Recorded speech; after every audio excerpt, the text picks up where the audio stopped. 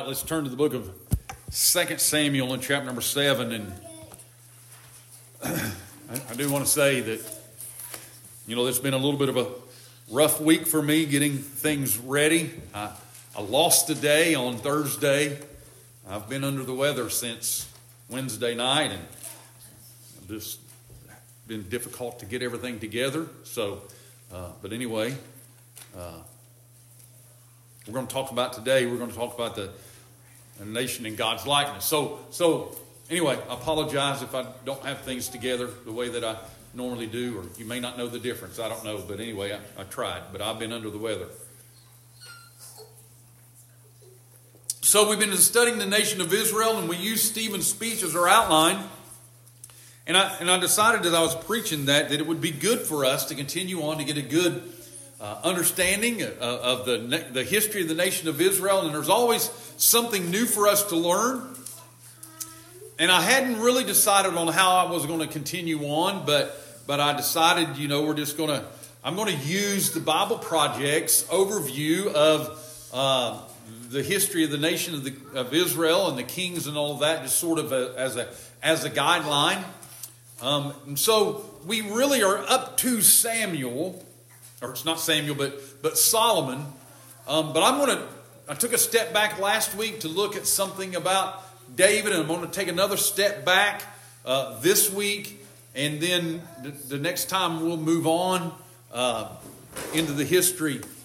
But we want to remember that what God's promise was to David about the kingdom.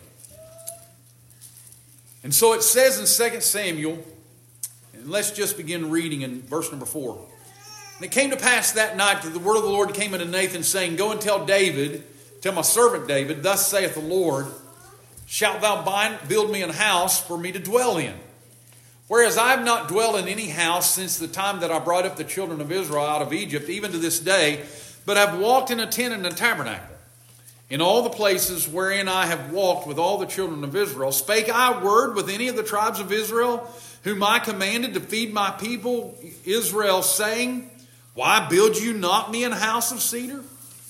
Now therefore, so shalt thou say unto my servant David, Thus saith the Lord of hosts, I took thee from the sheepcote, from following the sheep, to be ruler over my people, over Israel.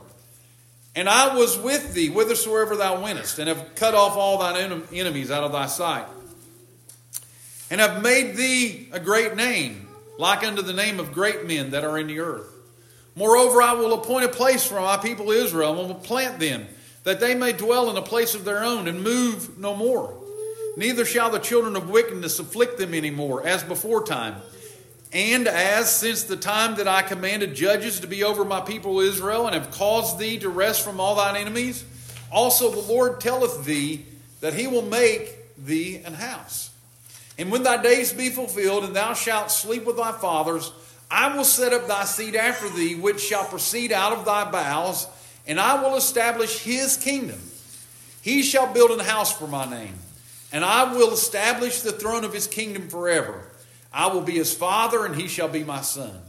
If he commit iniquity, I will chasten him with the rod of men, and with the stripes of the children of men. But my mercy shall not depart away from him, as I took it from Saul, whom I put away before thee. And thine house and thy kingdom shall be established forever before thee. Thy throne shall be established forever. According to all these words, and according to all this vision, so did Nathan speak unto David. So, what do we know happens?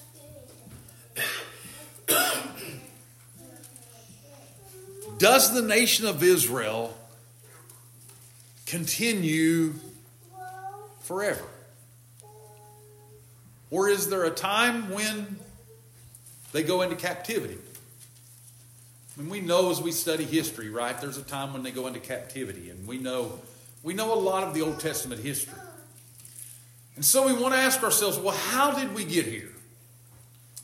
And in order to think about that, again, I talked about today in our first sermon about man's responsibility to be the representative of God. They're created in God's image and likeness, and That's in Genesis 1, 26 and 27. And I don't really need to read that again because I read that during the first service. But we know that God created man in his own likeness, in his own image. And what do we know happened? We know that Adam created in the image and likeness of God. He's created with a body, soul, and a spirit to represent the Godhead. I mean, when you ask some people the question, what does it mean to be created in the image and likeness of God? Some will say God created man as a trichotomy with a body and a soul and a spirit to separate man from animals. And we know there's something different about man than there is from animals. But we know primarily it is to be God's representative on earth, to be his image bearer, to display the image and the character of God, to have dominion over the earth, to rule the world that God has put them in righteousness and holiness. And as we learned in the first sermon, what do we know? We know that image is distorted by sin. The problem is that men have distorted the image of God, and so therefore they are misrepresenting God. And if you go and you study the first 11 chapters of the book of Genesis, what do we find there? You find all the ways that men fail in representing God. Where does it start? Besides Adam and Eve sinning in the garden, what's the next thing you see? Cain destroyed the image of God when he slew Abel. So instead of honoring the image of God, by the way, that's why we should be against abortion. We should be abolitionists, because when an abortion happens, they are destroying the image of God. We'll leave that alone. But Cain destroyed the image of God when he slew Abel. Then as you go on and you study the history, how else did men fail to represent God appropriately? In the days before the flood, what does it say? The thoughts and intents of men's hearts were only evil continually. And so God says, I'm going to destroy this and start over. So Noah, what happens as soon as Noah comes off the ark? We find him, getting drunk, right? And misrepresenting God. And instead of displaying God's glory to this world, if you read Genesis 11:4, at the Tower of Babel, they said, let us make a name for ourselves. Instead of being here to represent God and making a name for God and displaying God to the world, man wanted to make a name for themselves.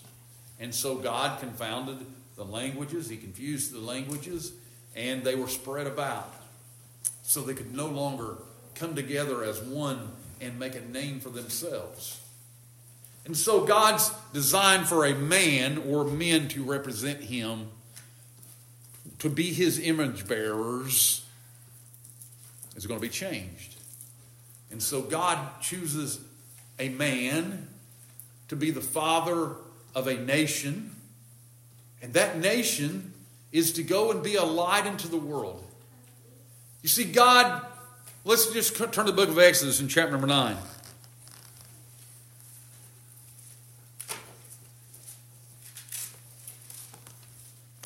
Exodus chapter number 9. Verse number 1. Then the Lord said unto Moses, go into Pharaoh and tell him, thus saith the Lord God of the Hebrews, let my people go that they may serve me. For if thou refuse to let them go and wilt hold them still, behold, the hand of the Lord is upon thy cattle which is in the field, upon the horses, upon the asses, upon the camels, upon the oxen, and upon the sheep, and there shall be a very grievous murrain. And let's go all the way to verse 16. We know God's bringing these plagues upon Pharaoh, right? But why? And in very deed for this cause have I raised thee up, for to show in thee my power, and that my name may be declared throughout all the earth.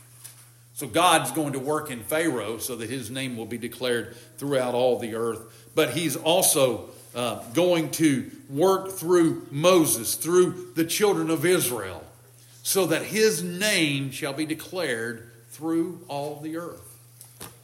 So what's the nation of Israel to be? Now the nation of Israel is to be that representative of God. All men are not going to properly represent God, and so God chooses a nation. And that nation is going to learn the principles of God. And they're going to learn, they're going to see God. They're going to be the apple of his eye, the Bible calls them. They're going to be his people. And what they're to do, they're to be a light to the Gentiles. They're to show forth to the world, this is what God looks like. They're to be a nation in God's likeness. A nation to represent God. As a matter of fact, Isaiah says this in Isaiah 43:10.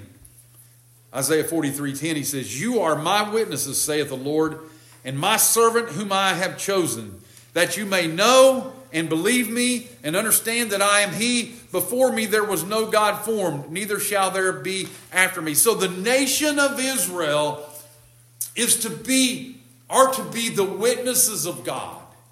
They are to be the representatives of God. They are to be a nation created in God's likeness. A nation that represents God.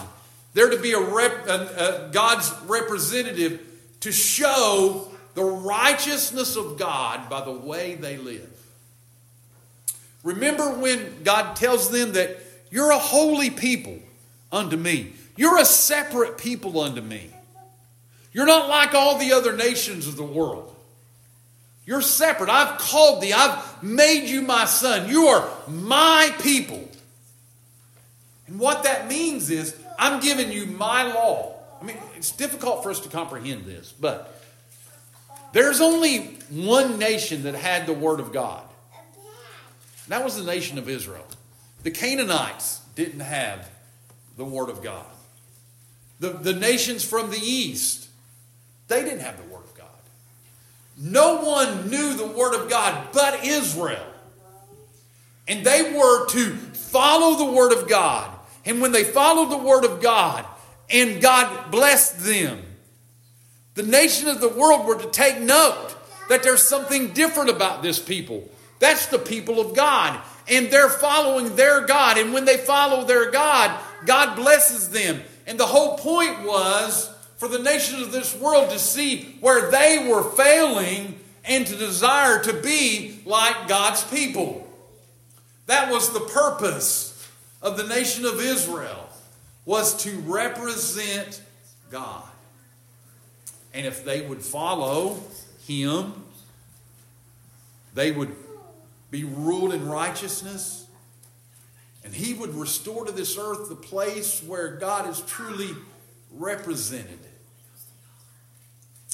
So Israel is looking for this king, this messianic king, the king who will represent God and rule in righteousness.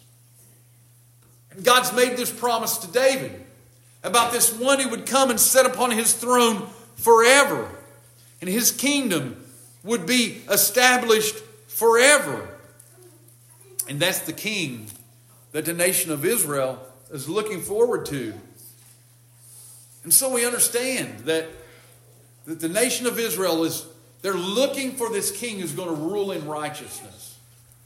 The promises that God gave there in 2 Samuel 7. I will establish his kingdom forever. I will establish his throne forever. My mercy will not depart from him. Thy house and thy kingdom will be established forever. The nation of Israel is looking for this king who's going to rule and reign forever in righteousness. But what do we know? David, as we talked about last week, was a king after God's own heart. He was a king after God's choosing. And it tells us that David followed God. Now we know that David wasn't perfect and David sinned. But his desire was to follow God with his whole heart. And he never turned away from following God. He never turned to idolatry. That's the key point. David never turned to idolatry. But then we know that Solomon comes on the scene. And we quickly find out that Solomon is not this king that God prophesied. The seed that will be set up after David, the seed whose kingdom will be established forever, that's not Solomon. You see, actually, as we study the history and we look at the life of Solomon, we recognize that by the end of Solomon's life, he resembles Pharaoh more than he resembles David. See, Solomon turned to idolatry. Solomon allowed his many wives to turn his heart wholeheartedly away from God to worshiping these other gods. And so we find out that Solomon was not this messianic king. One of the things we'll find out as we study this history of the nation of Israel, and we'll see, after Solomon's going to be Rehoboam. And I've kind of mentioned Rehoboam a few times, but the kingdom's going to be divided in the days of Rehoboam. You're going to see the kingdom of the north, 10 tribes going and following Jeroboam. That's going to be the nation of Israel. And the kings of the south are going to be the nation of Judah. They're going to follow the lineage of David. There's going to be 2 kingdoms instead of 1. And what we're going to find out is that none of those kings, there's going to be roughly 20 kings in the north and 20 kings in the south. And we're going to find out that none of them are this messianic king. There's going to be some criteria that these kings are going to be judged by as we go through and look at their history. Do they worship the God of Israel alone? Or are they turned to idolatry? Did they rid the nation of idolatry? Do they remain faithful to the covenant of David? And when those 3 criteria are used to evaluate the kings, here's what we find about the 20 kings of the north. Every king, as they are described, they're described to be a good king or an evil king. It's an open and shut case in the north. 0 good, 20 evil. There's not one good king in all of the nation of Israel to the north. That's why they go into captivity first at the hand of the Assyrians. Of the 20-ish in the south, there's only 8. 8 good, 12 evil. And they're determined to be good by those criteria. Do they follow David? That's the criteria. And so we're going to see that even though some of these kings are considered to be good kings, they're not perfect kings. They're not the kings whose kingdom will be established forever. There's failures. And because of failures, and because of Manasseh, the next to the last king, the most wicked of them all, the kingdom of Judah is going to go into captivity, the Babylonian captivity. And so we look at these kings and we're looking for the king that is going to establish the throne of David forever. This millennial king that's going to establish a righteous rule for God forever. That will allow the nation of Israel to be a proper representative for God. They've not seen it yet. And they're still looking for it. By the way, they're still looking for that king today. And that's the King of Kings and the Lord of Lords that we know that is going to return. Let's understand that when Jesus Christ returns to this earth, he's going to return as the King of Kings. He's going to return to the nation of Israel. And he's going to turn to rule them for 1,000 years. And then later, forever. And where's his kingdom going to be? On this earth. So we want to understand that. But that king is not yet. So let's take some notes from the Bible Project to help us understand the book of 1st and 2nd Kings and the 1st and 2nd Chronicles. Again, by the way, those books, when they were originally written, there was only the book of Kings and the book of Chronicles. The reason that they are 1st and 2nd Kings is because, again, when the Old Testament was written, it was written on a scroll. And there's so much written that the scroll would be too large to write all of that history. So they divided the scroll in half. You have two different scrolls. That's why you have 1st Kings and 2nd Kings and 1st Chronicles and 2nd Chronicles. But you have this history. And this history, again, as I've already said, is to help us understand that all of these kings are not the Messianic kings. And we also understand that we study these kings to give us hope for the future. Because, again, I'm going to establish his kingdom forever. What hope do we have if there's no hope for the future? And the hope for the future is that God is going to be faithful to his word. And that God is going to establish his king. And that his king is going to come. Remember, when Jesus came the first time, he said, my kingdom is not of this world. If his kingdom was of this world, he would have fought. His kingdom in this world was not yet. But we know the king is coming. The king is coming to restore order. The king is coming to restore righteousness. And it gives us hope that one day there's coming a day when all injustice is going to be absolved. There's coming a day when there's going to be righteousness. That gives us hope for the future. It gives us something to look forward to. A time when righteousness will reign. Also, these kings give us character studies. And we can look at these kings and we can see the places where they failed and the things that they allowed to infiltrate into their lives and how the things that they allowed to infiltrate into their lives caused them to deviate from the Word of God and the will of God.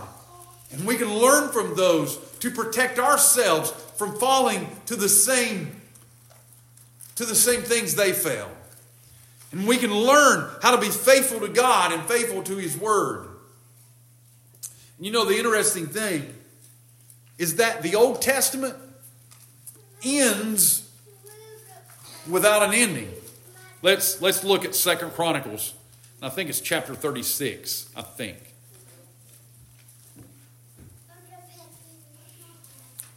Second Chronicles 36, 22.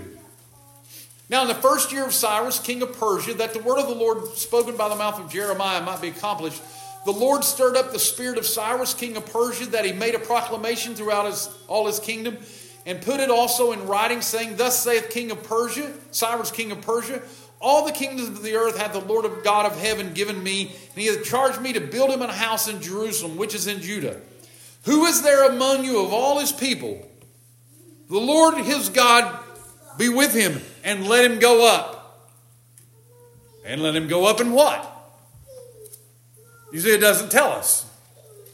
It's just, Cyrus said to build a city, and that you that are the people of God, you go up, and, like Paul Harvey used to say, now you know the rest of the story. The rest of the story is to be written, right? We know some of the story from Ezra and Nehemiah, right? Ezra and Nehemiah. He gives us part of the story. But the end of the story is not written. We're looking forward to the end of the story. You find the end of the story in the book of Revelation. That's why you can't say the old Bible and the new Bible. It's one Bible. It's one story. Never forget that. You can't put behind the old Bible and say, oh, I don't believe that. That's the old Bible. No. It's one Bible. It's the entire story of how God created this world. And this world was broken by sin. And He's restoring this world back to His original creation. And we get the story all through what we know as the Old Covenant. And then we read the New Covenant. But all of it brings us to the place in Revelation 21 and 22 when all of His creation is restored. And Jesus is sitting upon the throne of David, ruling forever on this earth. Never forget that. The end of the story of the Bible is that we are dwelling on this earth with Jesus in His kingdom, living forever. The Bible doesn't end with us floating on the clouds with angels' wings.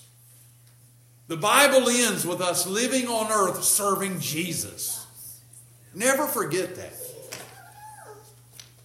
So the Old Testament ends without an ending. And so we also understand when we get to Ezra and Nehemiah that Ezra and Nehemiah are not a fulfillment of God's promise to David. They're still looking for that king. That's why when the children of Israel in the New Testament are looking for that king, they're still looking for that one that will sit up on the throne of David. Another interesting thing that happens during this time is that the prophets arrive. The prophets, especially Elijah and Elisha in the northern kingdom, they speak on behalf of God. They're the covenant watchdogs calling out idolatry and injustice among the kings and his people.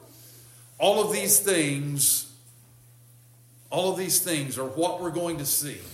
But ultimately we're going to see that these kings are not the king. They're not the King of kings and Lord of lords. And it points us to look forward to Him. And that's who we're looking forward to. And even today, even though we know the new covenant, and even though we know how we have eternal life through the blood of Jesus Christ, we're still looking for that King. So what does this teach us? God is still looking for a people to be His image bearer, to represent Him on the earth. And during this time, when the nation of Israel, we learn in the New Testament, they've been cut off. And we as Gentiles have been grafted in. During that time when Israel had been cut off and the Gentiles have been grafted in, what is to be the image bearer of Jesus Christ now? What is to be His representative on the earth? His church. So we know that His church is the place that is to be His representative and His image bearer today. That's why a church is made up of individuals. So as we individually are image bearers of God, then we collectively become an image bearer of God. And that's one of the things we ought to understand. The importance of the church is that we as a church are the image bearer of Jesus Christ. We are the light unto the world. The church is the place where unto Him be glory in the church. We are to be, you're His ambassadors, right? We are to be the image bearers, the church. That's why it's important that we handle our business the way that we do. That's why we stand for the truth the way that we do. It's because we are to be the place, the church is to be the place that is ruled in righteousness, that is a representative of God. Because the church today is the place collectively where we are the representative of God. So we think about ourselves being the image bearer of God and to be looking for the coming Messiah, because one day He's coming again. So a nation supposed to be in God's likeness, we're going to see how they did not represent the likeness of God. And that's going to encourage us to pay attention to how we represent the likeness of God and encourage us to represent Him appropriately. Heavenly Father, we thank You for this day, the opportunity we have to learn from Your word. And we thank You for Jesus. In His name we pray. Amen.